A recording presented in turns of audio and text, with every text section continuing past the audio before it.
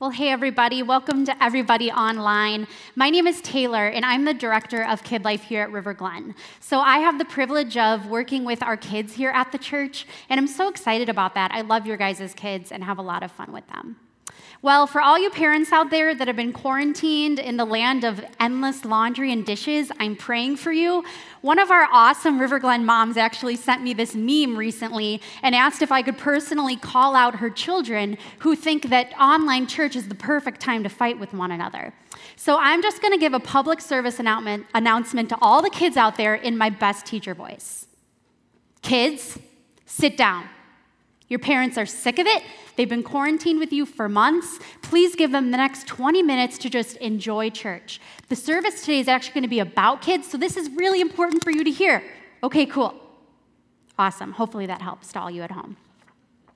Well, happy Father's Day to all you dads out there. I'm sure this isn't your normal type of Father's Day. There's no sports to watch, and I'm sure that you're tired of watching Netflix. Well, I thought maybe just to make you laugh, I could tell you a few dad jokes that I found on Google instead.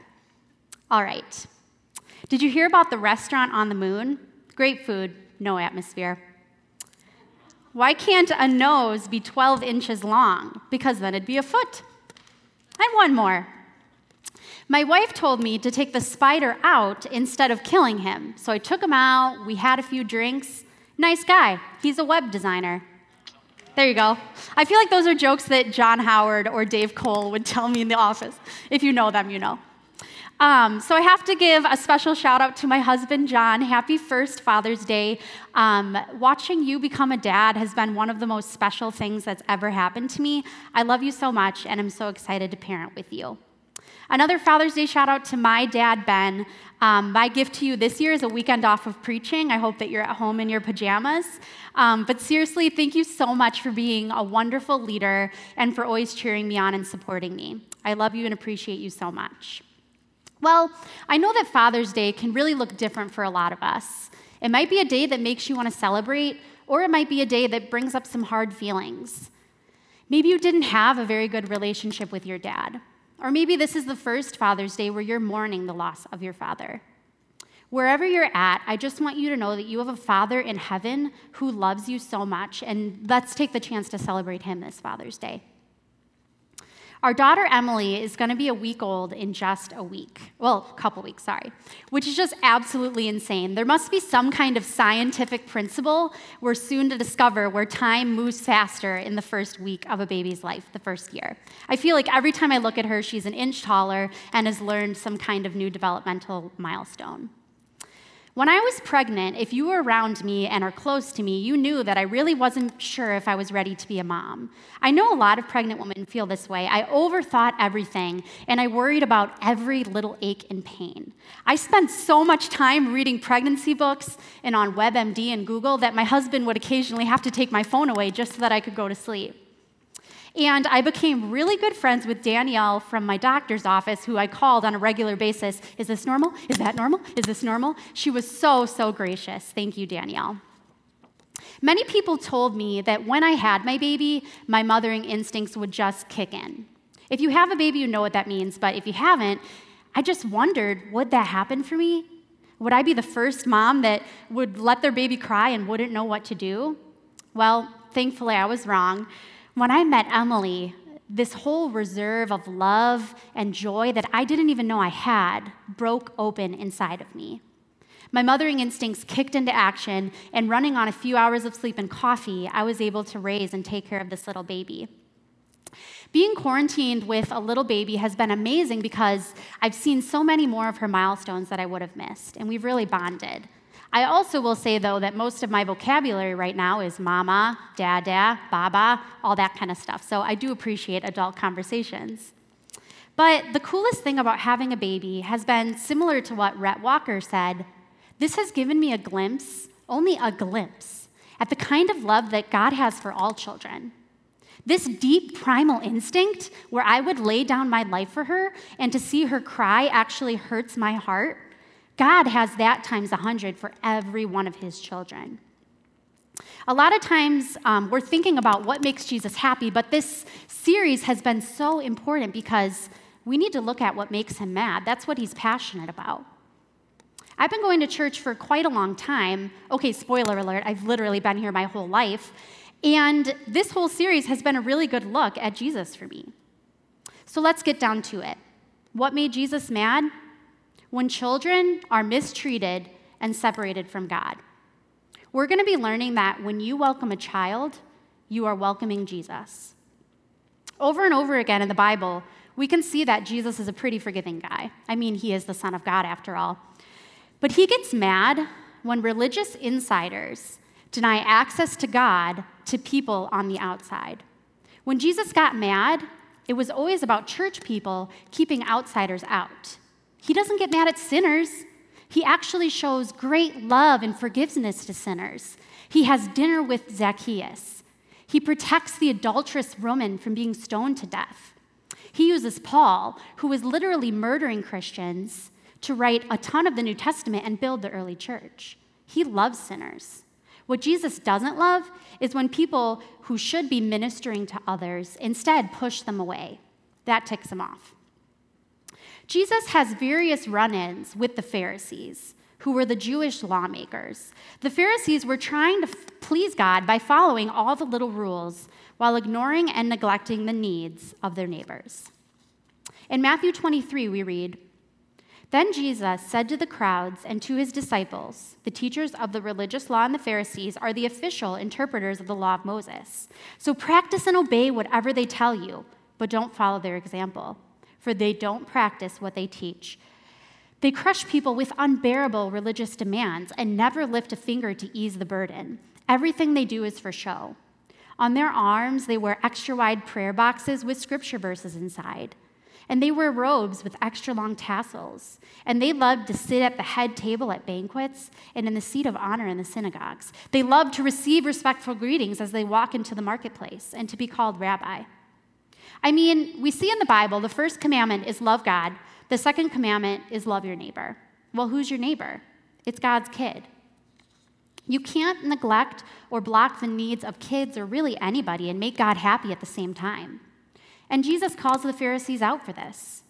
"Woe to you, teachers of the law and Pharisees, you hypocrites. You shut the door to the kingdom of heaven in people's faces.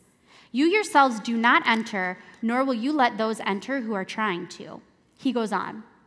"Woe to you, teachers of the law and Pharisees, you hypocrites. You give a tenth of your spices, your dill, and your cumin." So they were so careful to follow that religious law that when they were going to make their tithe, they counted out the little seeds to make sure they were really giving 10%. He continues, "But you have neglected the more important matters of the law, justice, mercy, and faithfulness. You should have practiced the latter without neglecting the former. You blind guides. You strain out a gnat, but you swallow a camel." You guys, the whole point of the gospel is justice, mercy, faithfulness. It's not following the many rules of the Old Testament. Jesus doesn't want any person denied access to him, especially kids who don't have the ability to always get to him if we don't make the way. If we're doing all the right things, reading the Bible, you've got K-Love in your car, you're in a small group, that's great. But if you aren't actively leading people to Jesus, then we're missing the point. Jesus gets even more mad when his own disciples try to deny children access to him. From the book of Mark. "People were bringing little children to Jesus for him to place his hands on them. But the disciples rebuked them. When Jesus saw this, he was indignant. He said to them, 'Let the little children come to me, and do not hinder them, for the kingdom of God belongs to such as these. Truly I tell you, anyone who will not receive the kingdom of heaven is like a little child, will never enter it.' And he took the children in his arms, placed his hands on them, and blessed them." Now, if you're anything like me, you've heard this verse a whole bunch of times, and it typically brings this type of picture in mind. Sweet little Jesus with little angel children and lambs in a summer meadow just sipping on lemonade. Well, I hate to burst your bubble, but that's not the type of Jesus that we're getting here. The Bible says he was indignant, which is an even madder version of mad. To paraphrase, he's saying to the disciples, "You knuckleheads, these kids are the most important thing to me. If you block access to them, you're literally blocking access to yourselves." So what made Jesus mad? Blocking the children from coming to him. He's mad because he's passionate. He loves every single one of these children so much that to see them denied access is just unacceptable. Children are innocent and have less of a voice to advocate for themselves. The world is going to try to lead them down many paths, and many of those paths lead toward destruction. It's up to us to lead them down the right path. So many of you may be thinking, all right, Taylor, sounds good. I'm going to go start working on dinner or look at Facebook because I don't have kids. I'm not really around kids. I would never block a kid, so this doesn't really apply to me. Well, I'm just going to shoot straight with everybody. If you aren't actively leading kids to Jesus, you're blocking them. They're not going to find him on their own. You may not be taking steps to separate kids from Jesus, but if you aren't leading the way, the voice of the world is just going to become louder and louder, and it's going to pull them in different directions. Kids depend on us as adults for their physical needs, and would you ever let your child or a child you know go hungry? If you knew they were hungry, you'd make them a sandwich. In the same way, we're also responsible for their spiritual needs. We are to feed them spiritually. Parents, you need to set a good example for your kids. Make church and faith a priority at home. You typically wouldn't miss a soccer game or an important school concert. Try to make church as much of a priority. Those of you who have kids that are grown or out of the house, or maybe you just really like kids, we need you on the Kid Life team. We're working on plans where we're going to be able to regather as Kid Life, and we're going to need more volunteers than ever to make that happen. More on that later. And if kids aren't your thing, it's okay. I know they can be a lot. We're going to talk more later about child sponsorship and the great opportunity you have today to make a difference in a child's life. So our first point today is this: help children access Jesus. For her book, Sticky Faith, Dr. Kara Powell did a ton of research on why a lot of kids who grow up in the church and everything's going fine become disconnected when they turn 18 and become a young adult. She discovered what she called the 5-to-1 principle. What this means is that each kid and student needs 5 adults in their life, other than a parent, who can be a positive role model to them, who can really live out their faith and help the kid figure out what that looks like for them. Imagine how much stronger the faith of this next generation would be if every kid had 5 adults that they could text or call and say, hey, somebody asked me to do drugs. What do I do? Hey, how do I deal with this conflict with a friend? And I've got to say that the church leaders and volunteers at this church, they really took the time to pour into me growing up. There's absolutely no way I would be standing here right now if it wasn't for countless names that I could name pouring into me over the years. Even when I was an emo teenager and decided that if they were going to make me be Mary in the Christmas pageant, I was going to wear my black eyeliner and not smile. Thank you for not giving up on me then. I have so many great memories with our youth group growing up, and I'm not alone in feeling this way. I reached out to some of our River Glen alumni, and here's what they had to say. First, from Scott Anderson. The awesome kids and youth groups at River Glen really shaped me into the person I am today. Growing up, the leaders were so important as positive influencers outside the home. They shaped me to be a true follower of Christ as well as the man I am today. I'm so grateful for people like Ken Dooley and Brandon Stevenson that took time to mold a young punk like me. From Lauren Bach. Brandon Stevenson, Jess Beckwith, Tori Dunn, Jen Merritt made a huge impact on my faith in both middle and high school. I loved Go Conference, how it was a different experience all 3 times I met, and meeting people from the area churches. I was also able to do worship with so many different people from 7th to 12th grade. Bo Belmer said, we had a really, really great small group led by Jerry Pettigrew back in the day, and it provided so many awesome experiences. We would meet after service and then go and do things together on the nights and weekends. It always made me feel involved and surrounded by other people who shared my faith. From Amy Drewitz. Youth ministry played a vital role in my growth as a believer and a person. Middle and high school can be a tough time, but having a consistent place to go where I felt safe, valued, and cared for was fundamental in my learning about the Lord and seeing Jesus poured out through the staff, volunteers, and kids out there. So you guys, I got so many responses that I could have taken my 20-something minute sermon and just read them to you. And let that be let that show you how important it is that we invest in this next generation. What if when one of these kids that are in the church right now grows up, they pointed to you and said, that person made a difference in my faith? We need to stop thinking about kids and students as the next generation or as the future adults. We need to think of them as the generation of the now. Not to throw shade at all the adults out here, but seriously, the kids in Kid Life and the kids in the youth group, they're the ones bringing kids to this church. They're the ones that have the sleepover and the next day are like, let's go to church. Like, that's really fun for them. So we need to really cheer them on. And if we don't build up this next generation, when we get old, we're really not going to have anything left. This next video kind of shows that. You'll find us laughing, playing, and talking. You'll find us hurting, lying, fighting, and crying. You'll find us in homes, in schools, and in malls. You'll find us in parks, on the streets, and in churches. We are your children. We are your children. We are your children. We are your children. Your youth and your responsibility. The call of the world continues to weaken the influence of our families and the church over us. It's becoming harder and harder for us to hear the message of God's love.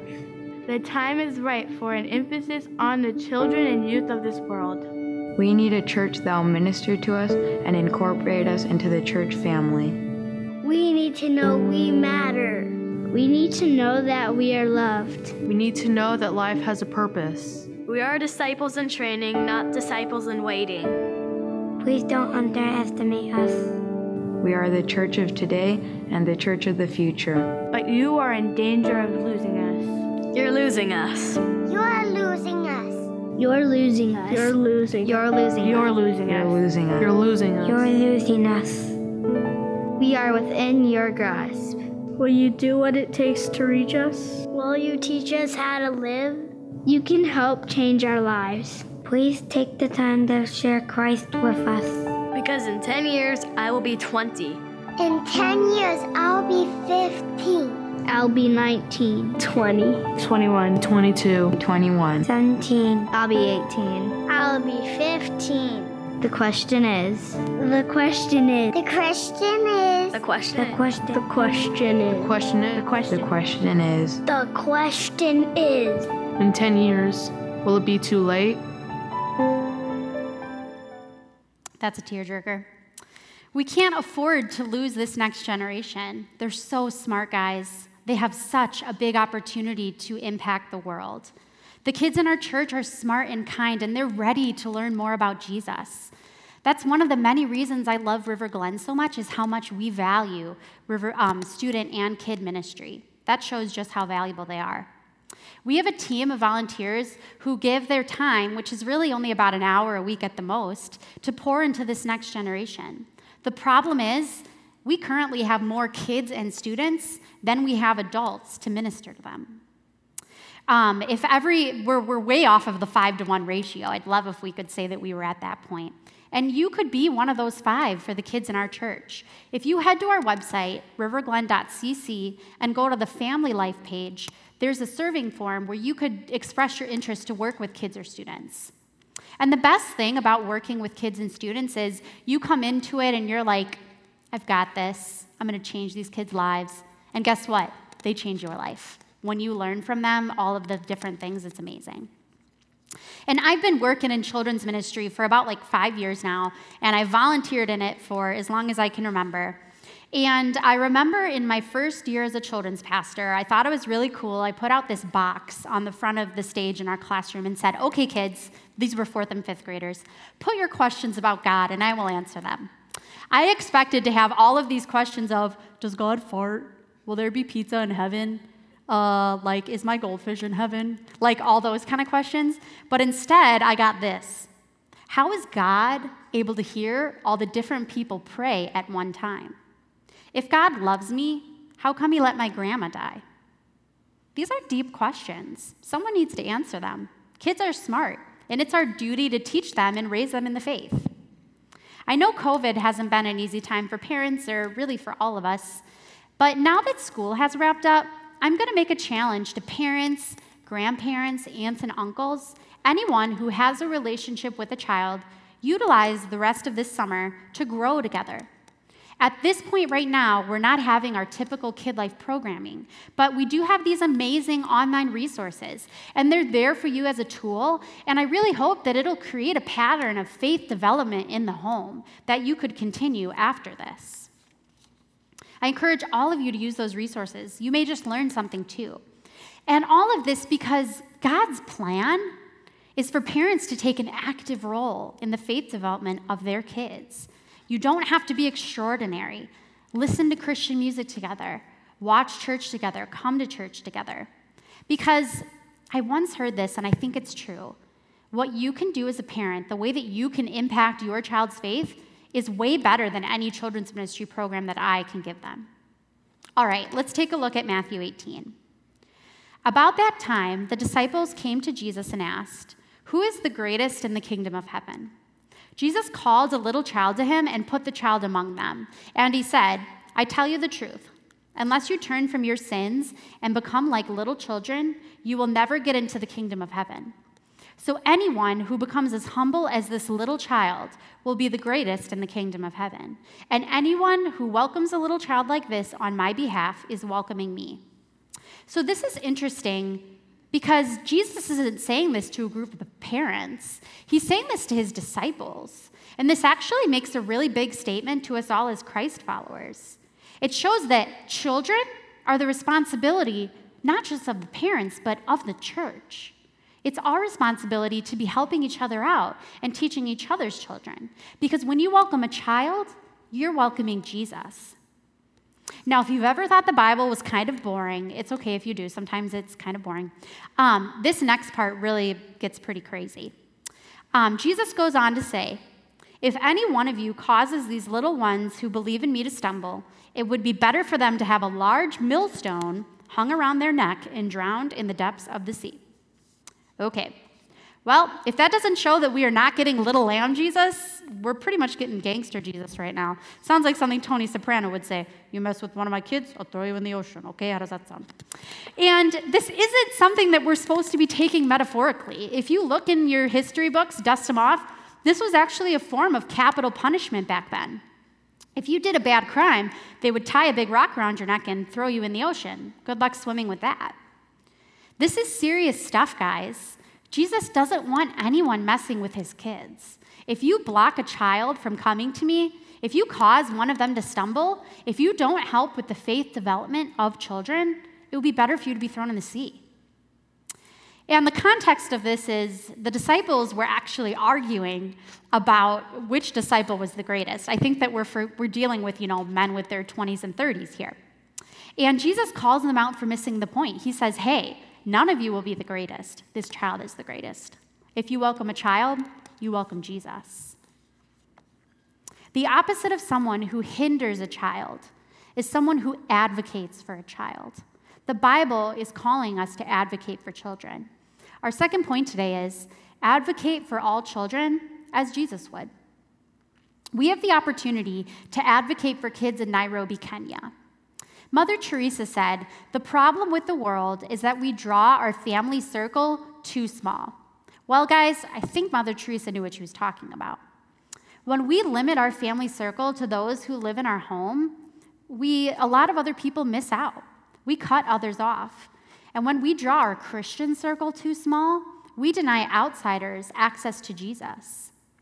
We have an amazing sponsorship opportunity with Babadoga School in Kenya. You can step up and be one of the 5 for these kids in Kenya.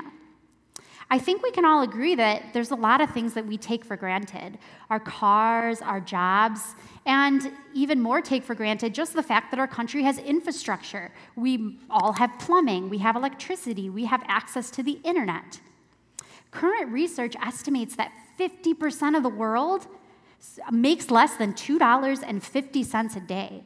How many of us would spend $2.50 on a coffee and not even think about it? 80% of the world makes less than $10 a day. Honestly, I can't get through the drive-thru at Chick-fil-A for under $10. Good thing it's got free sauce to go with it. Well, I'm not a numbers person, so I want to paint you guys a picture of what this looks like. Imagine you live in a mud hut. You have dirt floors and a thatched roof. It's only 12 by 12 feet big. You're sharing that space with 12 family members and your livestock. The closest water source is 2 miles away, and you walk that at least once a day just to get fresh water. You're lucky to have one meal a day, which is probably something like rice and beans. Diseases run rampant in your community, and your prayer is just that it doesn't take the life of your family and your children. School and healthcare are luxury commodities. Many families can't afford to send their kids to school. Jesus is calling us to protect these types of kids too. You may be thinking, wow, this is such a big problem. How could someone like me here in Wisconsin help? And that's why we have this sponsorship partnership with Babadogo School in Kenya. It only costs $38 a month to sponsor one of these kids. And you're giving these kids access to school, food, and healthcare like they otherwise would not have. You're stepping in and helping them like Jesus calls us to. When you welcome one of these kids, you're welcoming Jesus. This next video shows the difference you can make.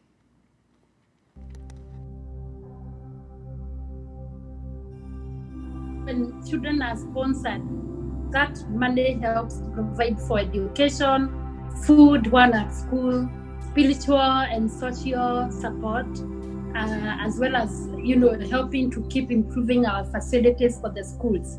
And now because the schools are closed, what our teachers are doing, they have been reaching out to the parents of the children and sending out schoolwork. Then our teachers and our social workers have been reaching out to these children, sending schoolwork to their phones or to their neighbors' phones. Each child has at least a notebook or some notebooks where they do the schoolwork, and then the parents take pictures of the schoolwork and send back to the teachers. It seems like the devil is really wanting to hit on America right now. Yet there are so many people in America that have been a blessing to so many people in the rest of the world. Like for us, the children we have in Missions of Hope, that would not have happened if it were not for Americans. I can say 99% of the support, call it financial support, call it moral support, call it spiritual support that we have in Missions of Hope for the children, it is all from America. The communities that we are serving in, there are many limitations, and especially when it comes to the conditions in which the people live in. Social distancing is not practical, and it can be disastrous when you think about an infectious disease. And so just pray for the protection of the children. And I know God is faithful. In whichever way, I know He is able to protect them and their families. And also pray for our staff, even as we try to reach out to these communities, because we cannot just disappear. We have to give the message of hope to these communities, so that as we work among them, as we distribute food, that God will protect all our staff members. It is times like this that people are very vulnerable. This is the time that they are so willing, to listen to the gospel. And so we are praying for a big harvest in the kingdom.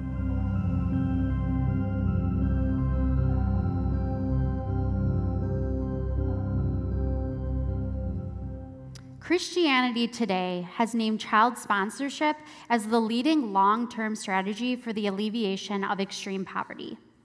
They say when someone decides to be a sponsor, they are not only providing healthcare, education, nutrition, and spiritual development for a child in need, they're also investing human resources who can lead themselves, their families, and their community and their nation out of poverty. When you sponsor a child, you'll receive letters from them, and you can write back to them. And it's so cool to watch them grow up. I've been sponsoring my kid, Rajabu, for 8 years, and I love it when he writes to me.